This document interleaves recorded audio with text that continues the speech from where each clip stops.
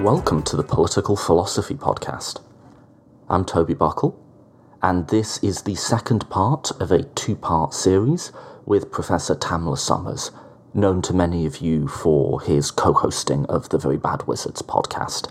So we start in this episode with me responding to a challenge from Tamla that he views moral consequentialism as not only incoherent but dishonest. That consequentialists are always trying to look for reasons to justify pre-existing morality, and I guess the critique would go, too scared to really have the courage of their convictions to embrace counterintuitive positions. This was a little barb that caused some drama on Twitter. Greg Caruso, a professor who joined us on a prior episode, saw this online and felt his honour was insulted and challenged Tamla to a duel on Twitter. Now, some people interpreted this as a light mocking, a riffing off Tamla's book defending honour culture. I'm not so convinced, and I'm concerned that I may someday see online a brutal justice porn video of the two of them really viciously thrashing out their differences.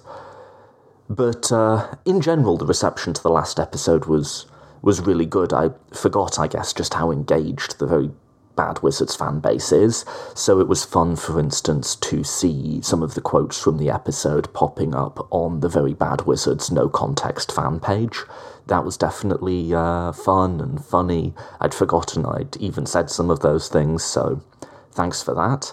And all kidding aside, I think this has been a really good conversation that I had with Tamla, and in this second part in particular, a really good sustained disagreement where we were coming from very different views and were able to sort of really sound out in real time what was bothering us about the other person's position, which I think both in regular life and in academia we don't do enough of, either politeness or the narrowness of academic research specialties means that we don't have these big, broad conversations about what is ultimately moral truth and what's the point of doing moral philosophy. I actually I record interviews often multiple on the same day, and so I recorded this having just got off the phone with Teresa Bejan from Oxford University, and we had a conversation all about how to have a civil disagreement, how to continue talking to someone when you feel like you might be riled or offended or upset. So I was, having just talked to one of the world's leading scholars of political civility, I was well set up to really get down to brass tacks and have a really great exchange with someone coming from a very different framework to myself, or at least that's, I hope, what your read of the episode is. Just quickly before we get into it, if you're joining the show recently, if you've joined us through Very Bad Wizards, or through Teresa Bejan, or Greg Caruso, or any of our recent guests, I want to just run through a few things real quick you can do to support the show. All of our growth so far has been organic. That's come from people sharing it on their own social media. So if you like the show, at a minimum, please do pass it on, share with your friends so they can see it as well. Something else you can do is, because this is quite a niche product, you might have the thought, oh, I bet so-and-so would really like that. Well, in which case, tag so-and-so so that they see it when they open up their Twitter or Facebook or what have you. You can also leave reviews of the show. This helps us get ranked on iTunes, and that helps us get out there to more people. And finally, you can also sponsor it in a more monetary basis. We suggest a donation of $2 a show. If you think the episode you're about to listen to is worth a couple of dollars, it would be great to have them.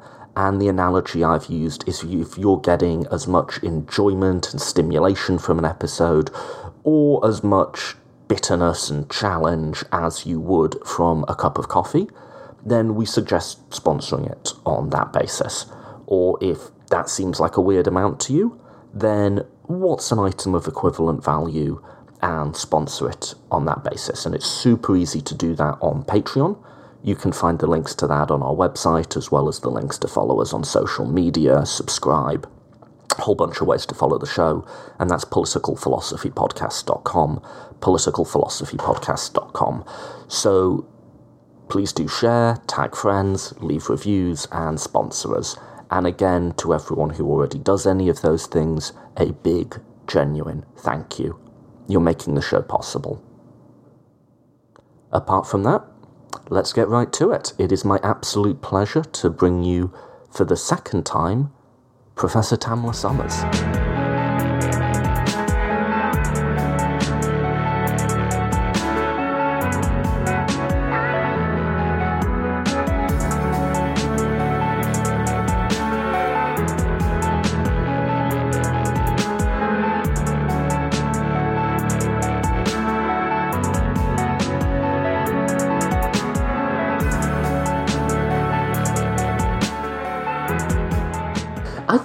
To your point, let me give a slightly more charitable account of consequentialism, is if what you're doing is saying, we know that the outcome is this theory of justice or this intuition, how does consequentialism get us there? And you're forever just trying to reinflate the balloon of deontological or value morality, then yeah, consequentialism does look to be a bit dishonest.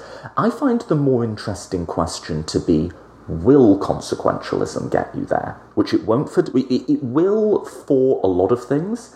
It will for, like, I think a lot of human rights, like prohibitions on torture, stuff like that. You can get to that as like a second-order utilitarian principle.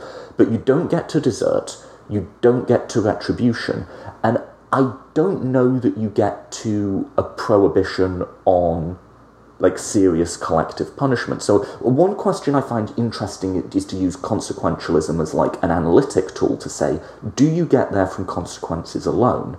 And if not, what else are you adding to the mix and how do you justify it? Does that make sense? Yeah, I agree. I mean, I think, and the thing is, it's so hard to evaluate whether you do get somewhere for a consequentialist perspective. But the question is also, why do you want to? Why do you want to get the consequences to happen to come out that torturing is always wrong, or that collective punishment is always wrong? Not for consequentialist reasons, because you don't know yet whether there'll be consequentialists, the utility calculus will produce that. So there has to be something else that is even driving you to want the consequences to match this particular morally held position that you have. Which brings you to the question of what weight do we place on our moral intuitions? I think our credence has to be fairly low, right? However counterintuitive that might be, you just correctly pointed out that this idea of the individual being like the sole locus of moral responsibility is quite unique in history and in culture, but we feel it very strongly. And I always point out like hardcore patriarchy and like oppression of women would have been completely morally obvious to most people throughout all of history. So our moral intuition, and also just even never mind is that the correct intuition or not, there's just been different intuitions and people feel them very differently. So it's a bit like the atheist critique of religion that they can't all be right.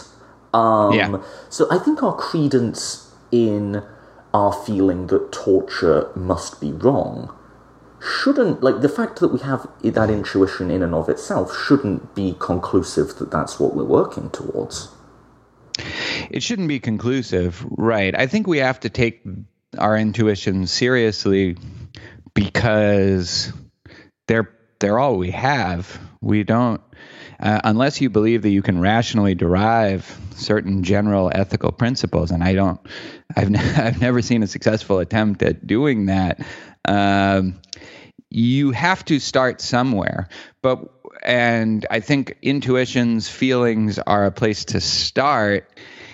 But then what has to happen, I think, is instead of thinking about this as individuals, and instead of thinking about it about individual acts, think about it as a community and introduce a dialogue and come up with some sort of more general, but certainly not universal, account that is the best reflection of your most deeply held values. I just don't know what other alternative there is. I think Kant's arguments for the categorical imperative are unsuccessful, kind of obviously unsuccessful. And so given that, the argument is supposed to establish them, and if it doesn't, then, to the extent that we share, that we find the elements of his ethics to be intuitive, well, at least admit that that's the thing that is drawing us to it. It's not rational. It's not the arguments. This is a conviction that we have. Now, I don't think just because an intuition or a conviction is culturally local or historically recent, I don't think that means that we have to dismiss it. I think we shouldn't imagine. It's a question of credence, right? It's like how much does that count? If you think of it in true false ways, yeah, but I think that's not the way I would want to think about it. I don't think it's credence in the sense that, is there a God, or are there black holes or something is the right. I think it's, all right, what's the best way we're going to organize our lives and our community, and what's the best kind of life and that will reflect my core values. I think credence is a little bit of a misleading way of thinking about it. I started out as kind of in my dissertation, I defended a view very similar to Greg Caruso's skepticism about free will and moral responsibility, and a kind of utilitarianism that went along with that. But I've become more and more convinced by expressivist accounts of morality where our moral judgments are better thought of as expressions of attitudes than they are, true, false propositions. Yeah, I mean, I don't know if we want to get lost in the sort of deep and sometimes irrecoverable hole of meta-ethics. I mean, I think for me, I'm sort of channeling Will MacAskill when who I talked to recently when I used the word credence.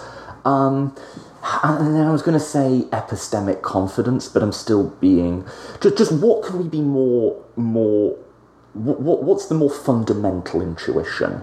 And I think there is something to be said from the consequentialist side that the intuition that we have consciousness, like I think therefore I am, is pretty fundamental. And then the idea that there's different sensations and feelings within consciousness, and that we can meaningfully make distinctions within that space, however imperfectly, it seems pretty epistemically confident to me. And then if you sort of map forward, that leads you to sort of some sort of hedonism, and you can sort of build up from there. That seems to me, I'm more confident that that's right than that our moral intuitions at this particular time in history about how to get the most good or to do whatever it is we're thinking of doing are right. Now, that's not to say there couldn't be another source of value, but just that is a source of value that we can be quite confident in. Yeah, and I think we also have special reasons sometimes to mistrust certain intuitions that we have. Maybe for evolutionary reasons, maybe for reasons of personal history. You might have reason to, we have all these biases that are sometimes unconscious, and importantly, were we made aware of them, we would then reject the intuition as the result of this bias. I think that way, that kind of evaluation, I think, is very important. And it's very much in line, I think, with we want to have Will MacAskill on the show. He keeps threatening to do it. Yeah, I know. But we got to do it. It's my fault. I'm the one who's supposed to email him. But him, Peter Singer, Josh Green, they they love to debunk all the intuitions that we have besides the consequentialist or utilitarian ones. And I think sometimes that works, but sometimes it definitely doesn't work. Actually, when the rubber meets the road, so to bring it back to collective punishment, why is just say it works, and that seems like an empirically unsubstantiated statement, but just say it works that you can deter terrorists by shooting their families, right? Yeah. Why, like, where are you standing to say that's wrong? And I think, I don't want to speak for Will, but the move he'd make there is kind of peculiar in that he would get around it by the idea of, like, moral uncertainty. He'd say, well, yeah, maybe there's not from a consequentialist view, but I am granting some credence to the view that I might be wrong about morality and that deontology might be right, in which case there'd be very strong reasons not to do that. Now, that's an odd way of squaring the circle, but it's a coherent one. So you can make that move. Yeah, it's coherent if you think those are the only two alternatives. So what would, you're coming from a more like virtue ethicist, I can pronounce words, a virtue ethicist approach. What would be the line you would draw on shooting the families of terrorists, assuming you wouldn't be down for this? Well, so, I mean, there's something that's sort of funny about this whole debate, because we kill people who have not personally harmed us all the time, right? We have drones right now that going over, and there's so much collateral damage that comes from our engagement in these other countries that it's sort of funny. And I know this has to difference between a side effect or unintentional versus intentional, but there is something troubling about the fact that nobody seems to care of all the innocent people that have died in our attempts to keep us safe from terrorism, but then are appalled by what Trump suggested, which would target a tiny number of people in comparison to all the people who have already been killed by our actions. No, I would say that that's more a reason to be skeptical, and I think we need to be more than skeptical. I think we need to be sort of morally opposed to what we're doing with drones. Yes. Yes. So go ahead. I agree, and I think this is true with the torture. I think that the way a virtue ethicist might approach this is, what kind of country do we want to be? Do we want to be the kind of country that tortures people because we think there's the tiniest chance that they might, keep us a little safer?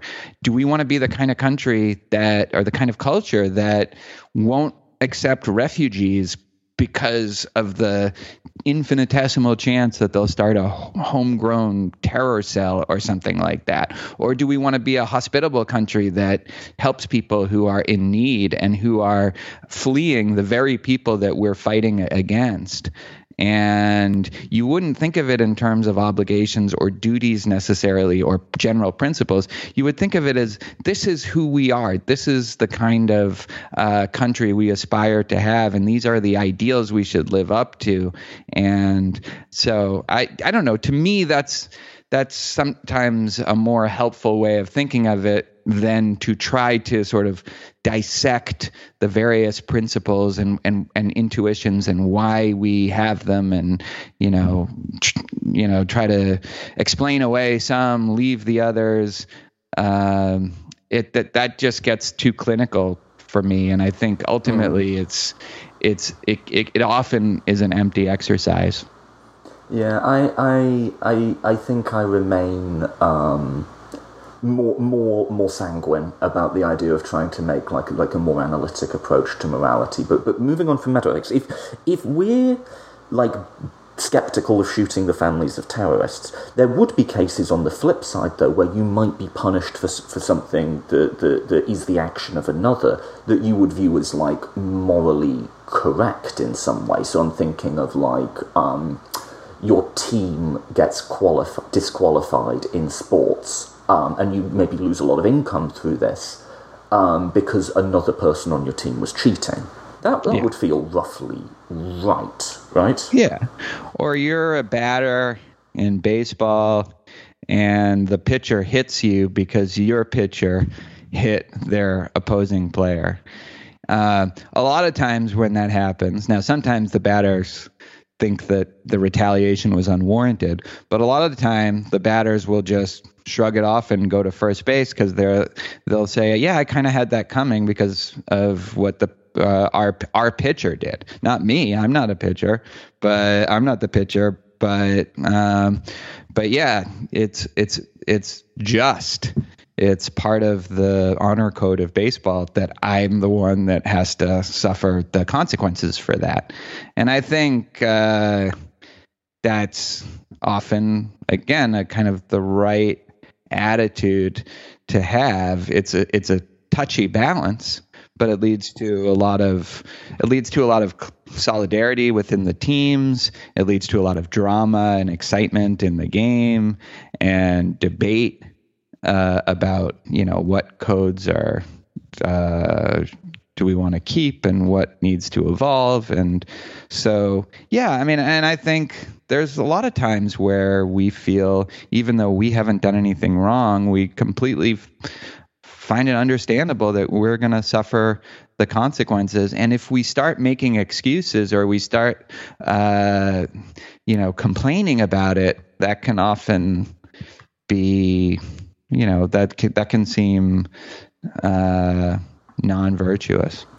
How far do you think it matters? So I could find a way to get some level of individual choice into this account without necessarily committing to it with both feet. I could say something like, it seems to me that I'm having an intuition that it might matter the extent to which you chose the group whose actions you are being punished for. So in other words, I choose to be on a sports team. I choose to join the Marines. In some sense, even you choose what national identity. Like I'm a Brit living in America, and I sort of feel more American now. You don't choose your race. You don't choose your gender. To what extent could you maybe start to pass these differences in terms of the voluntariness of the association? I have that intuition, although I have just said my intuition shouldn't count for that much. But I do have an intuition that would seem to count for something. Yeah, I think it should count for something, but some people try to make it count for everything. So, if I take pride in my daughter being valedictorian, really what I'm taking pride in is the fact that I raised her in a proper way so that she could achieve the award that she achieved. And then I think you're overthinking it. You're over-intellectualizing it. No, it's not that I'm feeling proud of myself. I'm feeling proud of her, and I'm feeling proud of her for what she did, not for my role in what she did.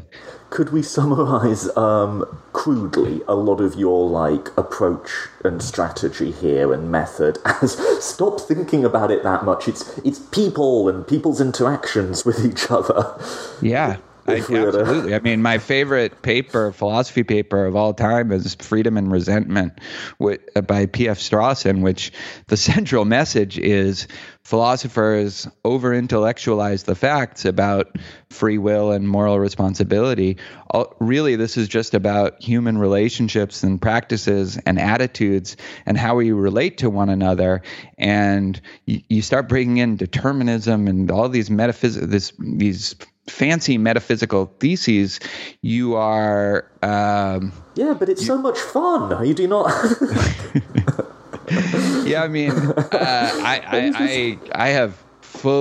I'm fully converted by that perspective now, because I think it is fun. It does lead to a lot of games and puzzles and counterexamples, but it also is bloodless and too abstract, and you lose, as you said just now, we're people. you lose the humanity of the something that's so central, how we actually relate to each other. I think there's a bit of a dialectic here. Sort of talking about using common sense words. There's sort of an interaction of opposing truths, would be my view, which is, I think, I do retain the view that we sort of want to hammer this out intellectually and try and get our various intuitions, which are not coherent at all, and try to make some sort of sense of them. But then that also has to be in an interaction with the reality of our lived experience, and that we're embedded in relationships and social structures, and that we feel a certain way about them. I guess we differ in that it feels like either side alone would kind of feel like one hand clapping to me. Yeah, I mean, I have a lot of sympathy with what you just said. I don't think these considerations should bear no weight. The kind of a more analytic approach, the theorizing impulse, the more systematic approach, I don't think it should bear no weight. I think the reason why I can sometimes come off more extreme than I actually feel is because I'm a philosopher, and the people I deal with are so far on the other extreme, the systematizing, develop a theory, look at, try to universalize, come up with general abstract principles, that it's my sort of dogmatic Strawsonian or Wittgensteinian or whatever it is, position is in some ways a reaction against that, because I do find it to be a destructive force within philosophy. So, as a final thought, how would you feel about someone like John Stuart Mill, who I sort of continually reference on the podcast, in that he's coming out of a tradition which is Bentham and his father, which is, like you say, bloodless. Like Bentham is brilliant but bloodless, and people called him down for it to no end in his day.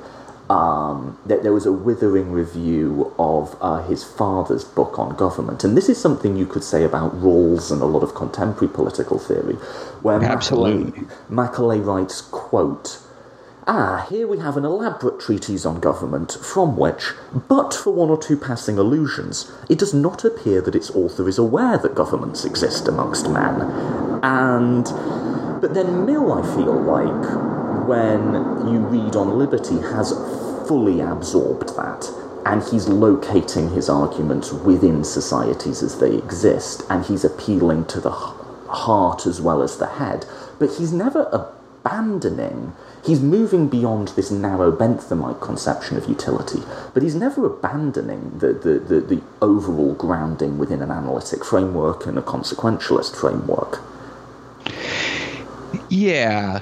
I mean, I like Mill.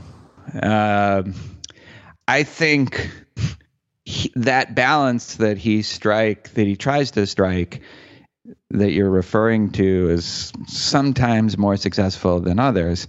So, when he starts trying to distinguish between the higher order pleasures and the lower pleasures, now it just seems like, wait a minute, you want it to be true that people actually derive more happiness from opera than from sitting around eating and having sex. And so you're going to call that a higher order pleasure, that, Socrates that it's better to enjoy even when it's unsatisfied than to get all these lower pleasures satisfied. And it just seems like special pleading to me, at least that at least be honest that you're abandoning the utilitarian perspective in this specific instance in order to defend some other kind of value that isn't fully reducible to the greatest happiness principle. And I think On Liberty has some of this as well. You could certainly imagine that the utility calculus would yield an outcome where certain opinions should be stifled. Now, I'm actually very convinced by his arguments On Liberty, but I'm not convinced that the ultimate grounds for them are utilitarian. And I'm not exactly sure how they cohere with his utilitarianism, because he seems to be an absolutist about them. And if you're a utilitarian, you can only be an absolutist about one thing, it seems like. And I know that there are rule utilitarians and all of that, but that always seems like, again, you're trying to have it both ways. Now, if you want to have it both ways, but admit that there's a certain lack of coherence in your ethical worldview, then I'm all for that, because I think, we overvalue total consistency in our ethics. But when I don't like Mill, it's when I suspect that he's being disingenuous, whether consciously or unconsciously, in, again, fudging the numbers so that the things that he likes, free speech principles and opera and reading, literature, and are also happen to be the things that will lead to the greatest happiness for the greatest number. So let's start with the higher and lower pleasures. Yeah, I agree. That's a clumsy distinction, right? And also, I think there's an overemphasizing of the intellectual aspects of our experience, which philosophers are so prone to do, because of course that's what philosophers are, right? Yeah, absolutely. With that being said, so I think on the the higher pleasures are going to the opera, and the lower pleasures are eating and having sex. I would personally maintain there's a good many higher pleasures to be had in eating and having sex, right? Yes, absolutely. And I don't mean that wholly facetiously. I think our appreciation of cuisine and of sexual experience is not purely animal. I think we experience, I don't know phenomenologically, but I think that is some of the most valuable stuff in life, actually, sometimes, not to sound... Well, to be fair to Mill, he's writing before the foodie revolution and also before Pornhub, so... Yes. One wonders what he would make of both of those. Yeah. But with that said, what I read Mill as saying, or not, never mind what this is, the historical Mill said, what I take away from that is that Bentham is wrong, and that it doesn't all reduce down to a single metric. In that, what I would take away from that is that there's non-comparable moral goods. So I think something like Saxon opera are a perfect example of that. Which is truly more valuable? Well, it's just a bloody stupid question, actually. Right. And they're incommensurable, You could even, if you wanted to be bloodless, you could model it in economic terms and just saying they're non-substitutable goods. But that's just a wonky way of saying there's not a unit of conversion. There's no number there's no number of orgasms that equal a night at the opera, or vice versa, right? And it would be weird if there were. And then what you get on the basis of that is a sort of pluralistic hedonism, which I think does bring you into the moral universe of On Liberty quite neatly, in that I think another way of putting it is Henry Sidgwick's phrase, which is a bit nicer than utilitarian, of universal benevolence. So it's psychologically impossible for you to feel how you feel about your daughter for every member of the society, but you can sort of imagine what societal rules you would construct if you did feel that way. So for one thing, you wouldn't want people to suffer. I think that's actually an underrated part of the utilitarian calculus, is how much would you have to be paid to undergo dental surgery without anaesthetic, right? Suffering is huge, and that's a big part of our moral calculations that I think we neglect to our detriment. You wouldn't want people to suffer. And then what do you want for your daughter? You'd want her to do, I think you mentioned, a recital or whatever, but you would you wouldn't want your daughter to be a great violinist, say, in and of that because of itself, because she might not want to be a violinist. You would want her to, in Mill's sense, choose her own life, think about it, be able to make her own mistakes in some ways, but within some sort of framework that would prevent the worst outcomes to her. And so then when you take that sort of like pluralistic hedonism and sort of map it up to all of society, you end up in a moral universe that looks a lot like what he's talking about on Liberty when he self-consciously rejects Bentham and says, I'm talking about utility in the largest sense as the permanent interests of man as a progressive being. And that seems to me not just intuitive, but in some sense, if we're allowed to use the word, correct. And I don't know is he using this utility math to get to a vision of society that he finds attractive? I mean, I don't know for the historical Mill, but there is, I think, a vision of society where that's attractive, simply working up from a sort of pluralistic hedonism that to me at least feels coherent and doesn't feel like special pleading. I talked for a bit. I'd love your response. Yeah, I mean... So, again, I may have come off as overly harsh on Mill. I think you could read On Liberty, which, I teach sometimes, and with the exception of very small fraction of it, not even know that he's defending a utilitarian, or not even know that he's a utilitarian and he's defending it on those grounds, because he really doesn't really appeal to that. He sort of mentions it, I think, in the first chapter and then pretty much drops it. And the arguments sort of stand or fall on their own, and the arguments themselves are plausible. And now, in terms of whether they fit a larger pluralistic, hedonistic kind of account, I mean, I could see that working, and I could see it, especially in On Liberty, not being special pleading, again, because he's really just making arguments that stand or fall on their own.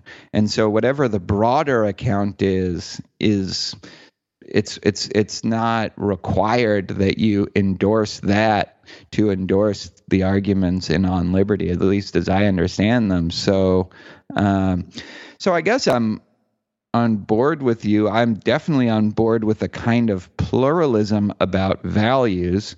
I don't know if I would call it a pluralistic hedonism, but definitely pluralism. I think I just invented that word on the fly. Yeah. That term on the fly. I'm not referencing anything there. And like the kind of whatever hedonism I would endorse would definitely be a pluralistic version of it.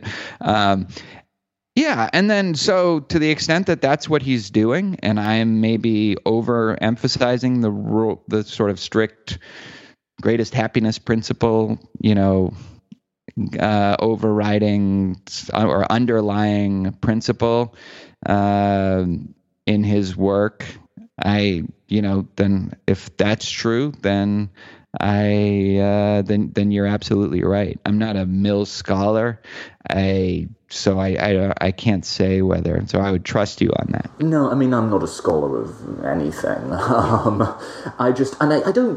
I'd be skeptical to make the claim that that's how the historical Mill saw it. I merely just say that's what I take. Yeah. From that work. Yeah. So we might not be too far apart on the pluralism side of things. Maybe to the extent that we disagree, your pluralism might lean more heavily on utilitarian considerations than mine would, although I certainly they play a large role and certainly need to be taken seriously in all moral evaluation. I think there's nobody... I wouldn't find a view compelling that said consequences have no role, right? Right. And I'm even wary of... I wouldn't make the claim that they're the only thing. I would make the claim that I'm comparatively confident in them as moral reasons. And I'm less confident in certainly deontological concerns, and I think I just need to think through value ethics a little bit more. And especially preventing suffering, as you said, it just seems like a principle that that should always factor into our moral evaluation. Can I make, I'm increasingly doing longer podcasts and then just chopping them into, can I make one final point, just because you hear it so often from people who aren't convinced by consequentialism about this idea that you're just like reinflating the balloon. You know the goal, and then you're just sort of cheating to get back there. I think there's reasons why we might want to be cautious about even assuming a hard consequentialist framework where you grant no credence at all to any independent source of value. I think there's reasons why you might want to be cautious about, like, actually practically stopping enforcing rules that seem to be non-utility maximizing, which is just sort of like the precautionary principle. Like, yeah, you might do the sums, but the sums are mind-blowingly complicated, and you may well get it wrong. And like you said, does utilitarianism justify the free speech thing? I think Mill's arguments are compelling, but you have to admit there's any amount of built-in uncertainty there. So I think you might start to approach and think about moral rules from utilitarian perspective, but then you would still want to be cautious about actually going and changing them, and you could build this into a more formal model of moral uncertainty like Will MacAskill does, or you could just say, let's first do no harm. With that said, I think, well, I know you're very passionate about criminal justice reform. I think that's a key instance of a moral intuition we have that just doesn't cash out in utilitarian terms, and we actually need to start walking away from. I think there's cases where if it doesn't reinflate, maybe it's actually because it's ethically suspect. Right. Yeah. I mean, I'd be interested in exploring more this idea of how, and maybe I'll talk about it with Will MacAskill, how this moral uncertainty is supposed to justify, deontological rules being the default principle that you go with. I guess my question would be along the lines of, why is that the default if you're truly a utilitarian? Since they're often rules that are in place for highly suspect reasons themselves. Yeah. And I don't think Will... I mean, you should just talk to him, because he's going to defend it much more articulately than I will. I don't think he would say default, though. I think he'd want to push back there.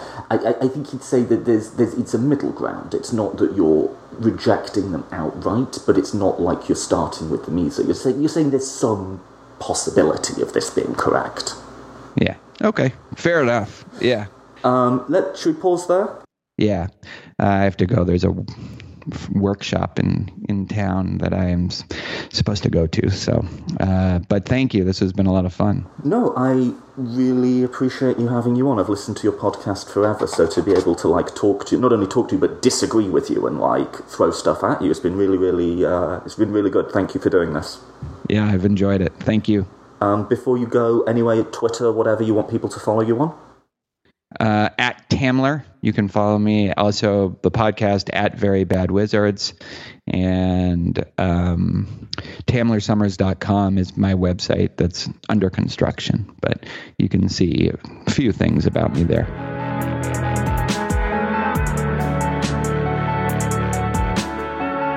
Thank you for listening to the Political Philosophy Podcast. One quick update that's transpired pretty much in real time as I'm recording this is it seems like Tamler did indeed take my suggestion. He's let me know that will be appearing on his podcast, Very Bad Wizards. So if you want to hear the conversation continue, that'll be out about a week from now. So I'll totally be checking that out. You should as well. And if you have thoughts or comments on the conversation we just had, please do leave them on our social media. You can also direct message me. If you think I'm getting this wrong with my sort of pluralistic hedonism, as I coined the term, please do reach out and let me know. I'd love to hear from you. And if people make some really substantive points, I'll happily invite them on the podcast, whether or not they're, someone who studies this professionally, or just someone like me who takes an interest and is engaged by these arguments. Next week, I will be doing the first part of a 3-part, we're getting into these multi-parters, a 3-part series with someone I think can credibly be called the world's greatest living public intellectual, Professor Orlando Patterson, who is the author of many, many books about slavery, freedom, race relations, sociology. He's a New York Times columnist and an author, and we'll be talking about how we understand what slavery is and how the history of slavery from classical times through to the present has shaped the modern world as we know it.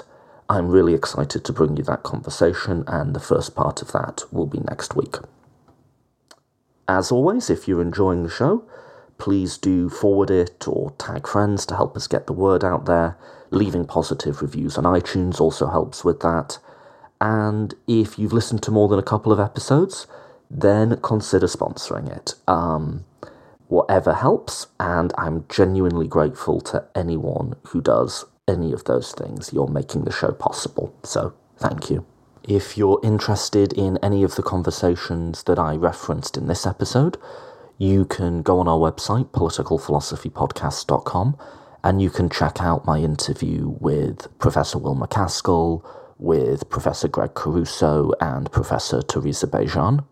They're all up there, as well as many, many others, so please do check that out. You can also like and subscribe that way. That's it for this week, and I hope you'll join us again next week for the first part of my interview with Orlando Patterson. Thanks again for listening.